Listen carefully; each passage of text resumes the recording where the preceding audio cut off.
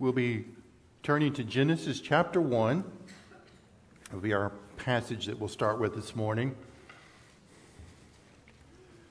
I was thinking as I was preparing for today, I thought you all are kind of used to me going back to Genesis. And I would say probably that's going to be a recurring theme as long as I'm breathing air. But I don't just simply go there because it is familiar, but I really go there because I find there is a great importance for us there. When we consider all that culture is doing in so many deviant ways, the way we understand what is true and right and just is really to go back to the original intent, the anchor of it, the foundation of concepts. God created man and woman, male and female. Now, we understand what that means, but we certainly abide in a culture that would certainly twist that and shred it. So we find truth and we anchor ourselves here. But I come back to Genesis chapter 1 also because really it's coming off of the summers that I have, where we spend a lot of our time not just talking about dinosaurs, which I enjoy paleontology immensely, but so much of what we're doing is really setting the context of the world that is around us in light of geology and paleontology with a biblical foundation. We tell people when they come into the museum, and I tell people at the dig site, we present what we do in the context of biblical history, which means we look at a literal Genesis chapter 1 as 6 days of creation. We look at the flood as a literal event that destroyed the face of the planet. And those are become historical frameworks, foundations upon which we build scientific thinking. And so I know that most of us have grown up with an educational environment that is much different than that. And so any chance I get an opportunity to begin to continue to reorient our thinking and set us back in that foundation, it's important to do for me. Now, with respect to conversations, as I mentioned, that we have, I still have them here. And many of you through the years have expressed either a personal struggle with understanding what to do with science in Genesis, or you have family members or friends, or you're just parents or grandparents, and you see the children or grandchildren around you, and you want to orient their thinking.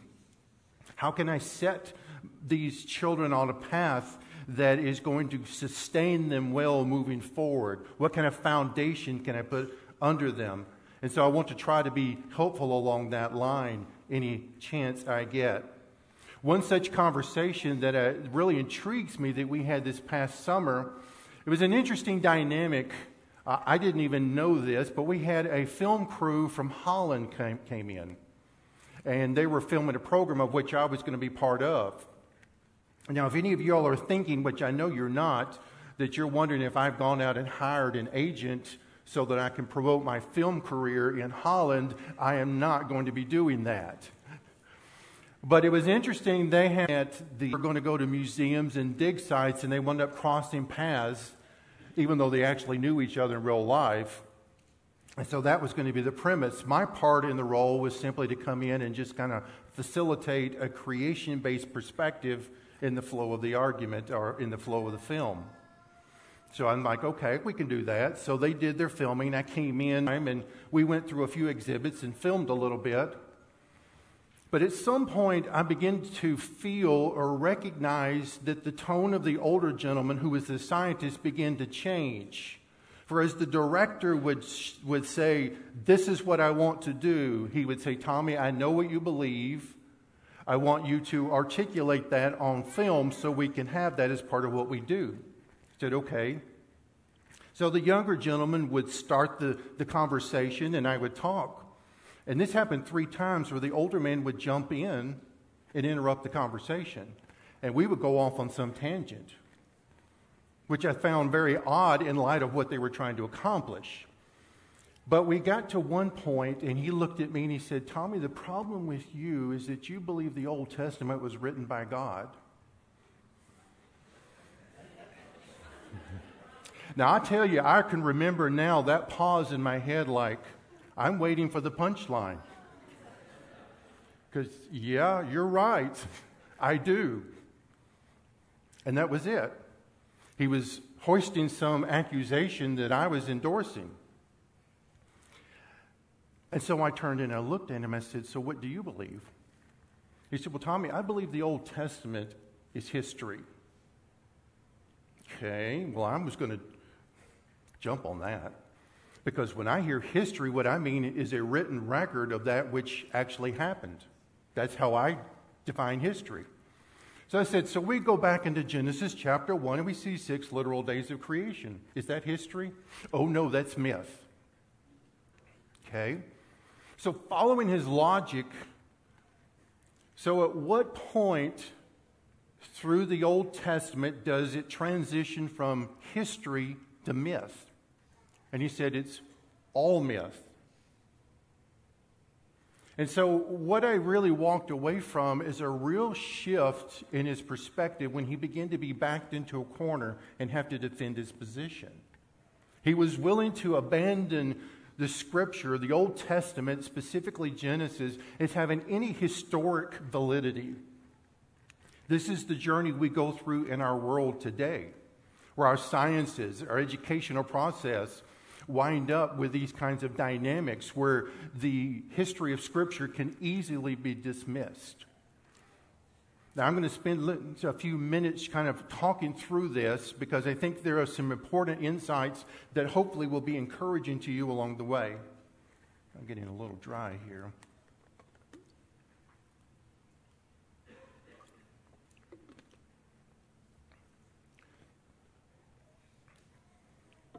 So when I think about your or our journey through education when we grow up, and when I mean education is there is a in the education system, learning math, science, English, but there also as we grow, even if we don't grow up in church, we have a sense of who God is. We're asking those kinds of questions. And so the totality of our education journey is one that's very varied for each one of us, I recognize. For me personally, I grew up in church. My mom tells me that I've been in church ever since I was 4 weeks old. That has been my journey. But as I reflect upon my experiences in church and Sunday school and the sermons, I don't remember ever hearing any pastor make any allusion to any scientific perspective. I had no sense. It was really all morals and values and stories. And oftentimes I fear that that's sometimes how we view the Old Testament in particular, is simply a collection of stories with morals and values, but really not as literal history. Then I think about my education where I studied the scientific methods, scientific processes, paleontology, biology, anthropology, so on and so forth. But there was never any mention of God and who He is. And so I wound up with these two very diverse ways of seeing and understanding the world. And I'm going to guess that you all probably can relate to much of that, where you did not ever have the two to meet. And I think that's a problem for us. And we probably have struggled with that. I was just thinking through here with respect to the Bible and really now let me hear me say this. The Bible is not a scientific textbook, and I'm not trying to communicate it, but it communicates details historically that have scientific relevance to it. As an example, the Genesis flood of Noah's day. The scope was global of the flood. Its impact was from beneath the earth's crust. It says the fountains of the deep burst forth and the windows of heaven open. There are two things happening there. We see that it had 3 phases where we see the onset of the flood, an upheaval phase. Then we see about day 150, where there's a pacifying or settling phase. And then we see the waters running off. Those 3 phases have very real geological implications for the ground that's under the water, depending on what the water's doing. Now, that would have been nice to see that and understand that there is relevant geology in our world today in light of what Scripture's teaching. Now, I was thinking how to best word this to you, but how many of you, and this is a rhetorical question, do not raise your hand. How many of you sitting here today have no idea how to explain dinosaurs in the context of biblical history? Now, you guys may be pretty sharp. In fact, but I've been into a lot of churches where I would say easily 75 to 80% of the congregation had no sense of how to do that. I've heard this kind of question asked repeatedly. And what it reveals is not so much a lack of detail, but a lack of ability to really trust the information that's before you and to walk with a biblical worldview. That's the real struggle here. I mean, think about it. Nothing exists without God. Everything that has ever existed, God brought it into existence. That is starting with a biblical worldview. We build on that. Dinosaurs are simply land animals. And land animals were created on the sixth day of the creation week. And therefore, the logical argument is what? The dinosaurs would have been created on the sixth day of creation. Does this argument fly with contemporary science? In many respects, it does. Now, I'm not going to chase that particular argument today, but I think it's important for us to recognize science is not the empirical, unbiased pursuit that we have been led to believe often. That scientists are often biased, and they will interpret data based on their worldview. And so we have to keep these things in mind. And so it's a simple pursuit, but it's an important one. The earth itself is covered with fossils. Did you know that 95% of the fossils on the planet are marine? And 100% of those marine fossils are found on land? Now think about what I just said. That which was in the ocean is now on dry land in a fossilized buried form. That to me strongly suggests some form of water brought something up on dry land. It's logical. And so as I think about this context of what we see in the world itself, I would ask you is there possibly an event in Scripture that actually would have water covering the earth in a catastrophic fashion? You see the merging of science and history that's rooted in a biblical worldview. We don't have to abandon any scientific pursuits. If you just think about what we've just done here, we've considered the history of the Bible as literal.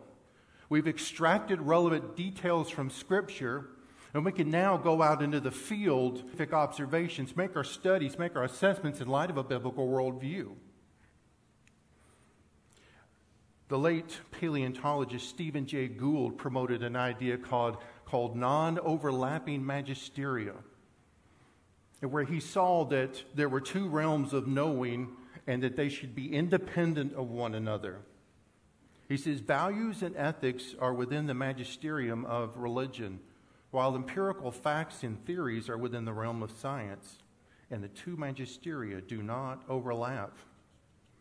Now, first question for Mr. Gould would be, is from which magisteria is he making this argument? You know it? Is he making a scientific argument, or is he making a philosophical argument? He's making a philosophical argument. And I would also ask him is, who is controlling the history? See, he's content to say the Bible and religion and theology, if it makes you sleep well at night, it can govern your actions, your thoughts, your values, morals. But you leave the rest of that to scientific empiricism, which is not really the case. Look at his comments here. While empirical facts and theories, science is going to govern how the history went. Science has such vast limitations, it is incredible.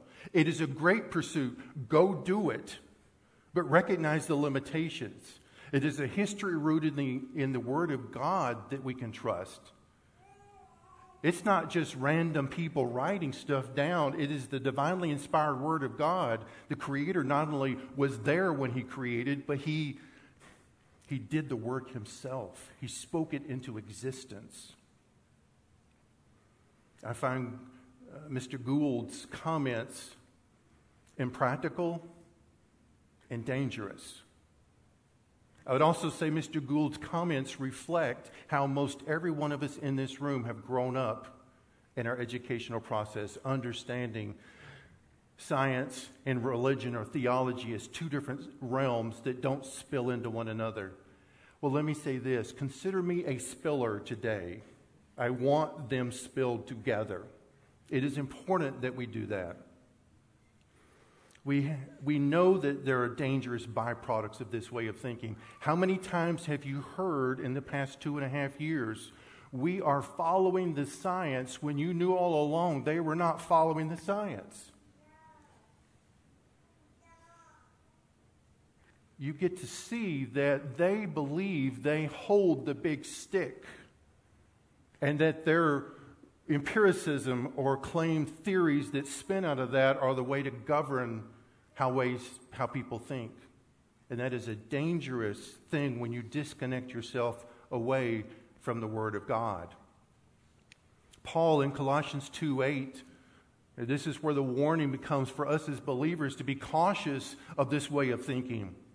He says, see to it that there is no one who takes you captive through philosophy and empty deception in accordance with human tradition, in accordance with the elementary principles of the world, rather than accordance with Christ. Paul recognized that even in this day, there were those who would lead you astray, lead people astray to elementary ideas of the world, to what we might say today is naturalism, where everything has come about through natural processes. God has created our minds to be dynamic thinkers. We don't think in two different realms. That's the struggle and the problem. We think as one. Johannes Kepler in the 17th century said, science is the process of thinking God's thoughts after him. I love the picture that is communicated there. As dynamic thinkers, we understand the process of the world and that both science and theology should be integrated into our thinking. Now, I would say, as a caveat here, and I believe I'll make this point probably again, just to make sure we're here, I do not say that science and theology are on equal planes. Theology must govern our sciences. Do science, but do science in light of a biblical worldview that is governing that process. As believers, we must lean in and strengthen our theology. It will help govern us well. Science can and should reinforce what the Bible is revealing to us. A look at the natural world should show the hand of God and his divine imprint upon his creation itself. Science sees the world, but the world is fallen and sin-cursed. This is one of the reasons why we don't put theology and science on equal plane. Because when we look at our world, we have to remember we're looking at a fallen world, a cursed world, a judged world. It is never going to communicate on the same level as the Word of God. Those are two different things. We must remember that distinction. Now, to the text. Genesis chapter 1. In the beginning, God created the heavens and the earth. The earth was formless and void, and darkness was over the surface of the deep. And the Spirit of God was moving over the surface of the waters. Then God said, "Let there be light," and there was light. And God saw that the light was good, and God separated the light from the darkness. God called the light day, and the darkness he called night. And there was evening, and there was morning, one day. While my focus will be on verse 1 in particular this morning, I thought it might be helpful to have a slightly larger context for us in this moment.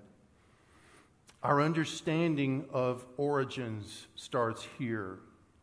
Our understanding of God's hand in bringing creation into existence starts here. We have a clear, concise, neat text that describes the grandeur of God's hand upon creation. I find it interesting, and I may have shared this with some of you before. There was in the 19th century a scientist named Herbert Spencer. He was hailed with this grand discovery as he looked at the things that compose our universe, if you will. He saw time, force, action, space, and matter. And that's an accurate assessment, though that seems reasonable, as short as it might be. Some might think he was on the leading edge and found out something nobody had found before. But yet when I look at Genesis chapter 1, what do we see? In the beginning, that's time. God, that's force. Created, that is action. Heavens, that is space. Earth, that is matter. Was Spencer ahead of his time, or was he guilty of plagiarizing Genesis 1:1? Theologians know things well in advance of scientific discoveries. Theologians that are willing to see the Word of God and the implications behind it, they are well ahead of often what we see here. The incredible realities that reside here is that time begins here. The existence of all things starts here. This is not a description of God bringing something into existence from pre-existing matter. This is out of nothing. Nothing resided prior to. This is the introduction of the uncaused cause, our Creator God, the eternal Creator of the universe. We know this as we see and think. As we look at this first few words, should I say here, in the beginning, this is taken from the Hebrew word reshith. Reshith is really, I wrote down in my notes more than a time for marker, but it's really it's an anchor point. I think of if you had a string and you had two pins, one at the beginning and one at the end. Reshith is talking about the pin. It is, we see the anchor point of history, of time being set here. This is an absolute beginning of creation. I think as we reflect on Moses as writing the book of Genesis, and really the Pentateuch as a whole, he knew the value and importance of starting here for the Israelite nation. They needed to understand that. We need to start here with this and have this thinking in our minds. This beautiful anchor, as we see here in the beginning, God creates a distinction between that which is created and the Creator itself. We understand that, and really what we see as we look at the world and its deviant perspectives is now the world, because it has rejected God, now is left to worship what? The creation. And in some form, shape, or fashion, that is what the world often spends its time doing, is worshiping the creation. Romans 1:25 says, "For they exchanged the truth of God for a lie, and worshipped and served the creature rather than the Creator, who is blessed forever." I think sometimes we tend to minimize this, and yet there's such profoundness in recognizing the immanence of God as the eternal being and eternal Creator of all things. Time itself finds its meaning here.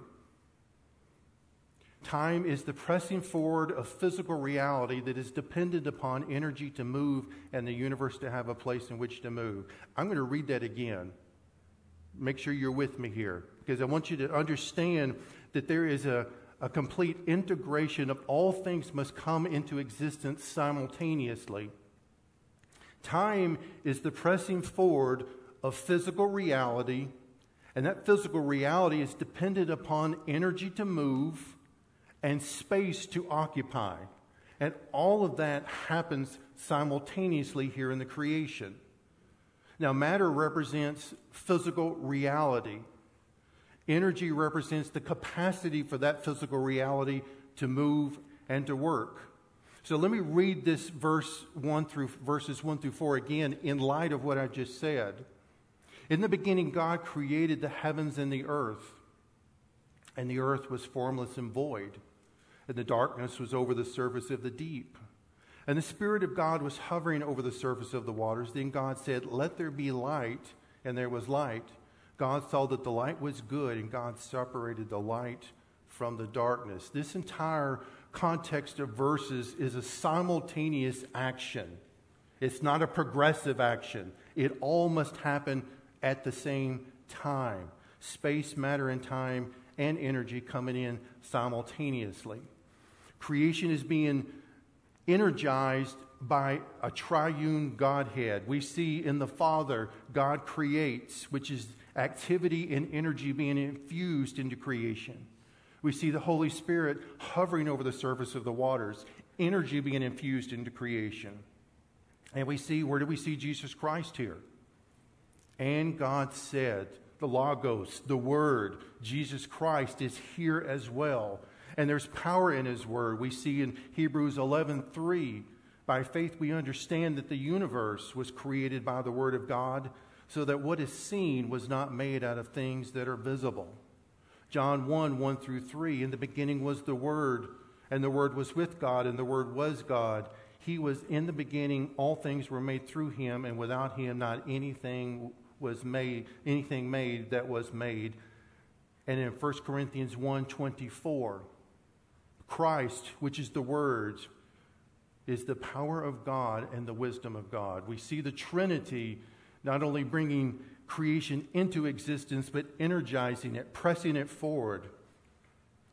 And when you think about, with respect to time, and we see this creation moving forward, how do we measure time today? I mean, think about, how do we get a day? It's the one full rotation of the earth. Our month is the rotation of the moon around the earth. And how do we get our year? Is the earth's rotation around the sun. So where do we get our concept of week? Here. Genesis chapter 1. God created over 6 days and rested on the seventh. Our concept of the week is here by God's divine decree.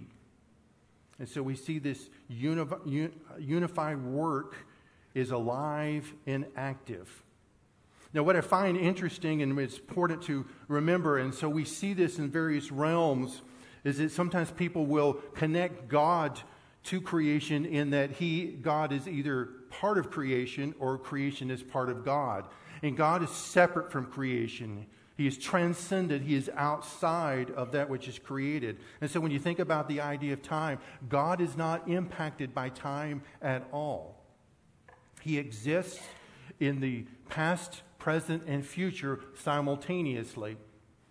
While this picture does not communicate the full depth, St. Augustine would present this picture of, if we as individuals were on a road, we could only see so far down that road. But if we had a vantage point up high, we could see the entirety of the road. Now, as I mentioned, this really doesn't communicate the full depth, but this is a sense of how God is going to see time and really abide in time. He sees above it and beyond it, and so He's not restricted by it. Revelation 1:8 says, "I am the Alpha and the Omega, who is and who was and who is to come, the Almighty." Isaiah 48:12 and 13. "Listen to me, O Jacob, even Israel, whom I called. I am He.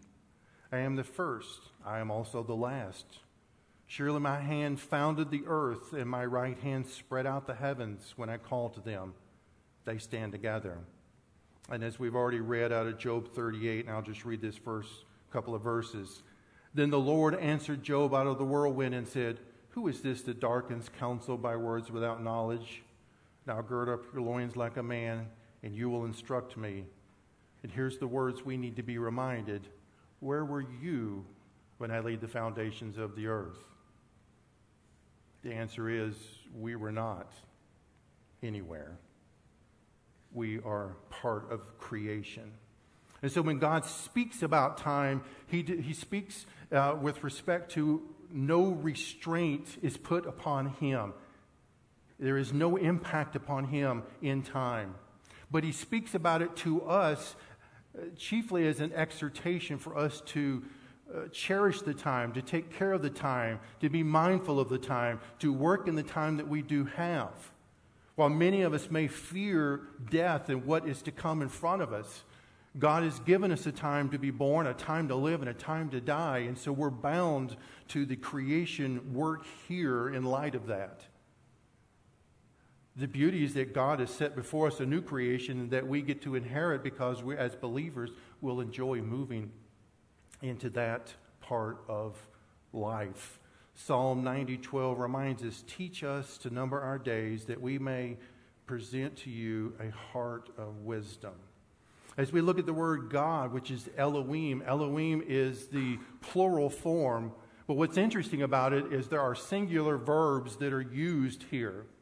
And so what you see here is he's not using the singular word for God, but a plural form. Now we understand also in, that's in verse 26 of chapter 1 says, Then God said, let us make man in our own image according to our likeness. And so we see a plural sense here. Even within the first few verses, we see God the Father, the Holy Spirit, and the Son, the Word. And so this sense of the Trinity is really played out here in Genesis. While it's not per se trying to teach that idea, we see this singular God with multiple persons, the Father, the Son, and the Spirit. A unity, if you will, in diversity. And God brings creation into existence ex nihilo by divine fiat. Ex nihilo means out of nothing, and by divine fiat is by his divine decree. And we see this divine decree idea repeatedly. And God said, let there be. Let there be. Let there be. God repeatedly in Genesis chapter 1 is speaking that which he has determined will come into existence. He says it, decrees it, and it happens.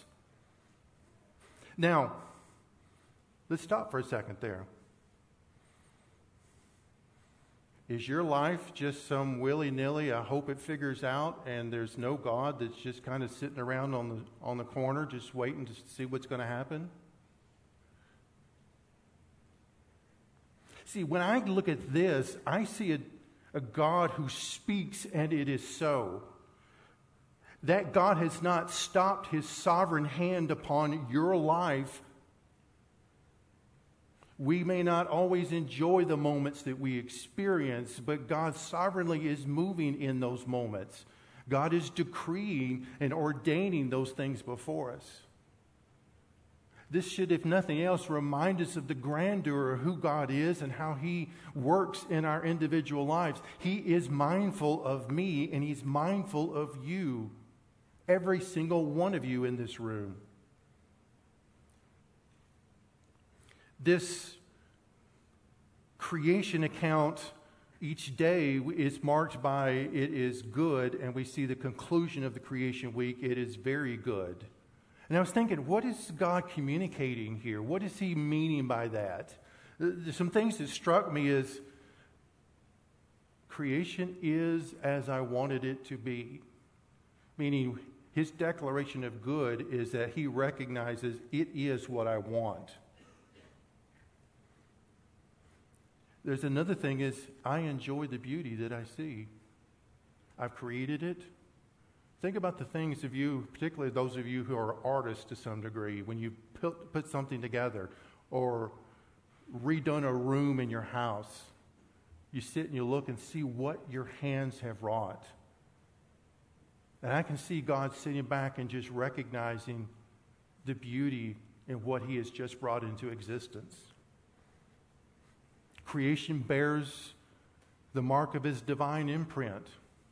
I see my hand in this creation.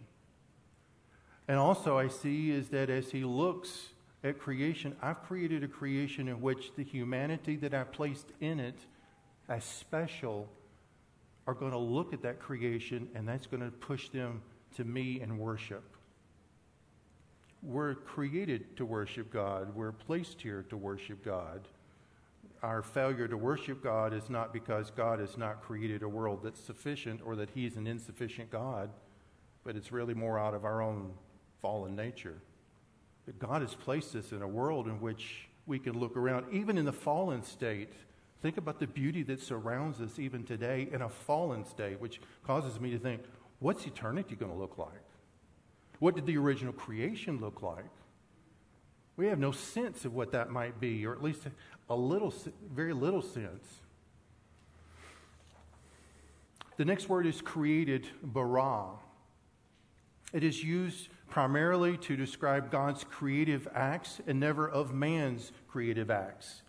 According to scholar John Sarfati, bara always means to create and is only applied to a divine creation, the production of that which had no existence before. And so you see the unique expression, the unique word that is being used here. When I think about creation, it's an act that reflects ownership and authority over that which was created. A few years ago, Martha and I recognized a photograph hanging up in a hardware store. There's a hardware store. This is about 3 years ago. A hardware store is just really next door. And inside, they've got banners hanging up with pictures, and these pictures are meant to represent things in the Glendive, Montana area. And then they put their logo, so it's kind of a promo thing. And we walked in, and of course, when it's dinosaur stuff, that catches our eye. So we looked up, and that's T-Rex. That's the T-Rex in our museum. Wait a second. That's a picture I took of the T-Rex in our museum. Now, they had not asked for permission, nor had I given them permission. So I'm like, well, there's my first published work, and I didn't even know it was going to happen. So, surprise. Now, the reason I mention that is, how do I know it's mine? Well, part of it is I recognize the framing, the composition. I recognize the processing that I did on my computer, the tones, the colors. I could tell enough. Now, I went online and went to our website, and actually that picture was on our website, so they just went to our website, plucked it, and used it, which is fine. And my failure was I did not put a watermark on it to protect it that way, and I understand all that. But my point here is that I was able to recognize that image enough that I saw it as my creative work. And if I put a watermark on it, I would be putting a stamp on it that it was my creative work. This is what I see God has done. He recognizes His work. He knows His work. He's placed a stamp of His divine imprint upon His work. That's part of being a creator, is you recognize that which you created and that which you brought into existence. Creation is a supernatural and spontaneous act. This is what we can just really parse out from looking at the world itself. It's abundant of complex systems. If you take just the human body itself, just our cardiovascular system alone is complex. But then when you think about the multiple complex systems within our body and how integrated they are with one another, you see what happens as we look at the world is we see complexity on top of complexity on top of complexity. It's almost like somebody stopped and pre-thought, designed and engineered the whole thing, and then brought it into existence, which is exactly what happened. God's not just speaking random thoughts of bringing creation into existence. There's the infinite mind of our Creator who thinks prior to speaking, and once He speaks, it happened. We can see that in the world around us.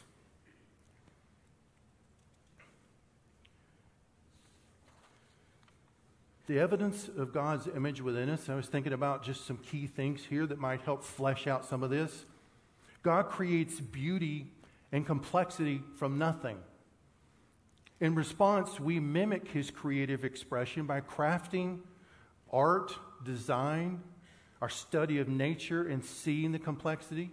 It's a natural response that if we're created in the image of God and we see how He's brought creation into existence, that we should mimic to one degree or another those same creative attributes.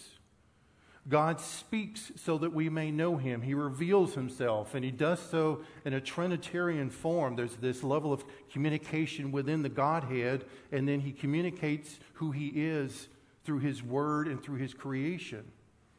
In turn, we seek to comprehend and understand what it is He's taught us and help us to understand and learn and grow. And then we communicate with one another. We didn't come up with communication. This is part of how God has created us. We communicate thoughts, our feelings, when we hurt, expressions of love.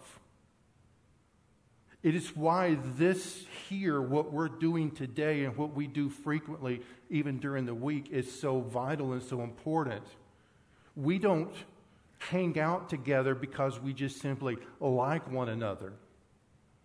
There is a deep, abiding relationship and fellowship and like-mindedness. Our hearts are drawn together. And so when we lose people, we feel it very deeply.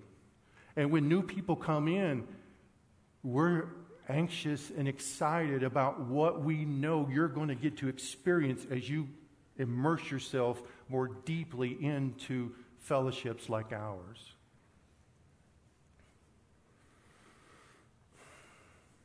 God placed us within creation so that we might enjoy the bounty of His hand and in turn keep and work creation.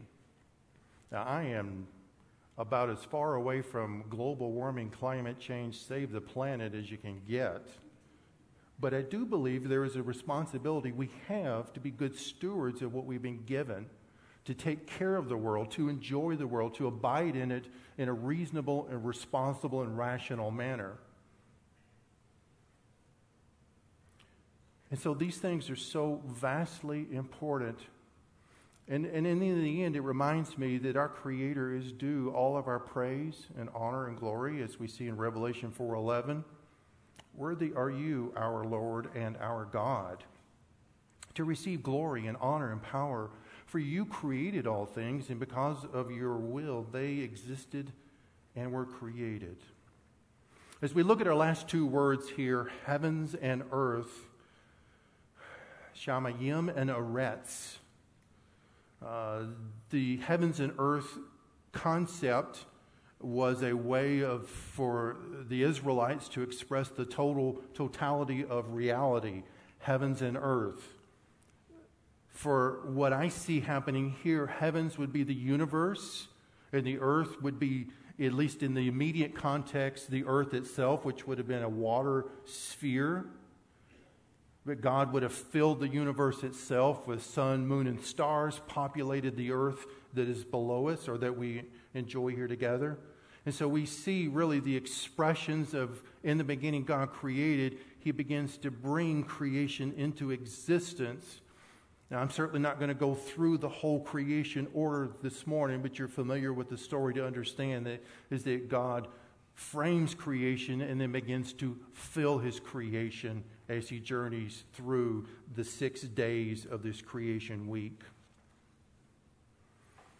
As I think about the potential impact, and really so much of what I was saying in our opening comments, I'm aware of the impact that when we migrate away from a theological mindset and understanding of God as Creator, there are dangers.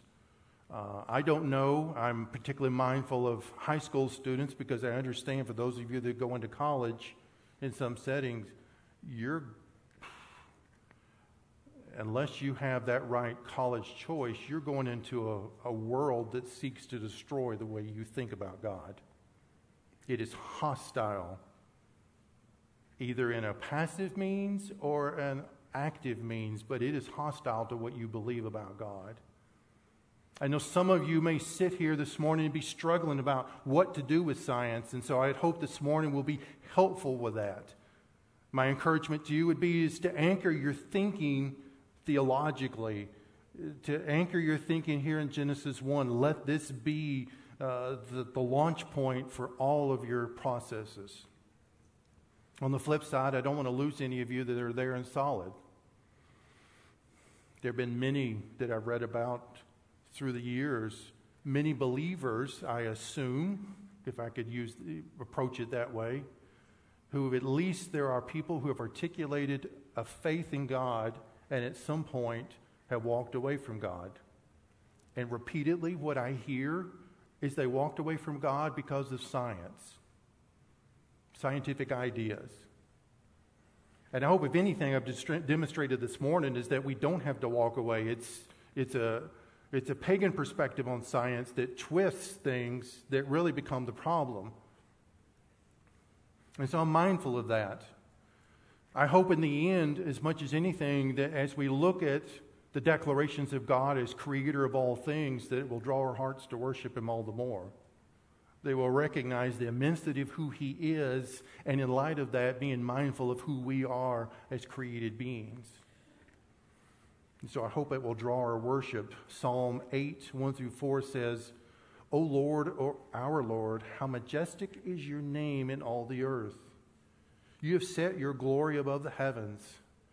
Out of the mouth of babies and infants you have established strength because of your foes, to still the enemy and the avenger. When I look at your heavens, the work of your fingers, the moon and the stars, which you have set in place, what is man that you are mindful of him, and the Son of Man that you care for him?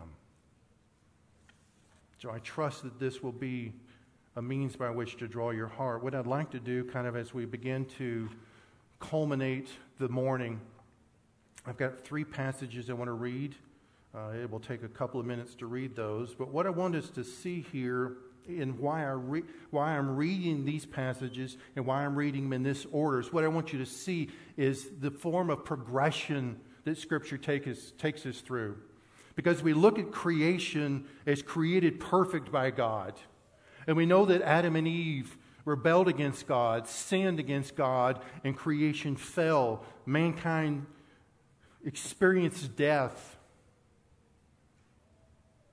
But there's some interesting things is how God responded in those moments, and how even in that, God made a way for a Savior, Jesus Christ, and that He is set before us. Eventually, as 2 Peter reminds us, there will be an uncreation of this world.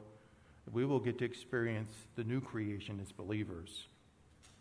And so in the midst of all that we feel, and all the midst of the angst that we may struggle with, there is something really good coming.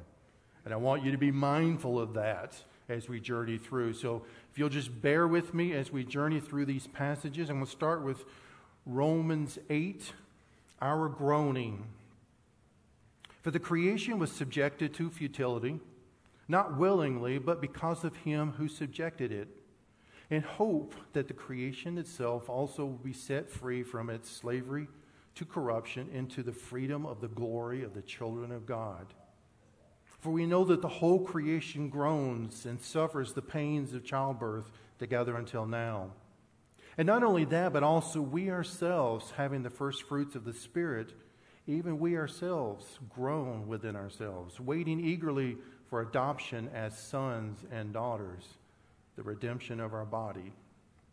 The necessity of death, 1 Corinthians 15. But the fact is, Christ has been raised from the dead, the first fruits of those who are asleep.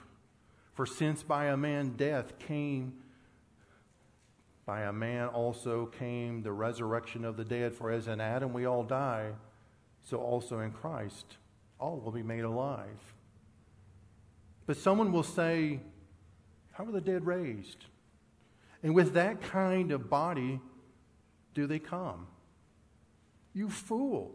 That which you sow does not come to life unless it dies, and that which you sow, you do not sow the body which it is to be, but a bare grain, perhaps of wheat or something else. But God gives it a body just as He wished. To each of the seeds a body of its own. And so we're reminded that even in death, there's hope for the believer on the other side. And then our longing and our hope, a new creation, and our Lord and Savior Jesus Christ, Revelation 21. Then I saw a new heaven and a new earth, for the first heaven and the first earth passed away. And there was no longer any sea. I saw the holy city, New Jerusalem, coming down out of heaven from God, prepared as a bride adorned for her husband. And I heard a loud voice from the throne saying, Behold, the tabernacle of God is among the people, and he will dwell among them, and they shall be his people. And God himself will be among them, and he will wipe away every tear from their eyes. And there will no longer be any death. There will no longer be any mourning or crying or pain. The first things have passed away. And he who sits on the throne said, Behold, I am making all things new. And this is the real treasure of our hope, is in Jesus Christ and the eternity that's before us. There's a beauty in this. As we consider the creation account, we can recognize that there's another immense beauty in the new heavens and the new earth, the new creation that we are waiting for. This, in many respects, opens a door for us to see and know the one who holds all things in the palm of his hand. Now, sometimes I try to get literal and I'm thinking, how big is that hand? Because the universe is immense. Obviously, I recognize this is not creating proportion and scale, but what it recognizes is that God, in his immensity, his power, his sovereign authority, it is as if creation were sitting in the palm of his hand. We see this beautiful meta-narrative when we look at the Garden of Eden and its descriptions of what's there. And you come all the way to the end of Scripture, Revelation 22. And it's interesting and really beautiful, the parallels between the new heaven and the new earth and the original creation in the Garden of Eden. Those two are interesting, how they parallel one another. And so I think we'll one day get a sense of what the Garden of Eden is like as we enter into this new heaven and this new earth. Genesis 1 through 11 does a really beautiful job of setting some foundational elements for the gospel for us. We recognize in the creation account that our lives are not our own. That God is the owner and authority over our lives, and he is the one who gets to set the law. He is the lawgiver. He sets what is right and wrong, and he is just to have plunged it into a curse, and he will be just to remove it in the end. We know that we're sinful and rebellious people. As I've already articulated in Scripture here, Adam and Eve set into motion. We might blame Adam and Eve, but any one of us would have done the same thing in the same spot.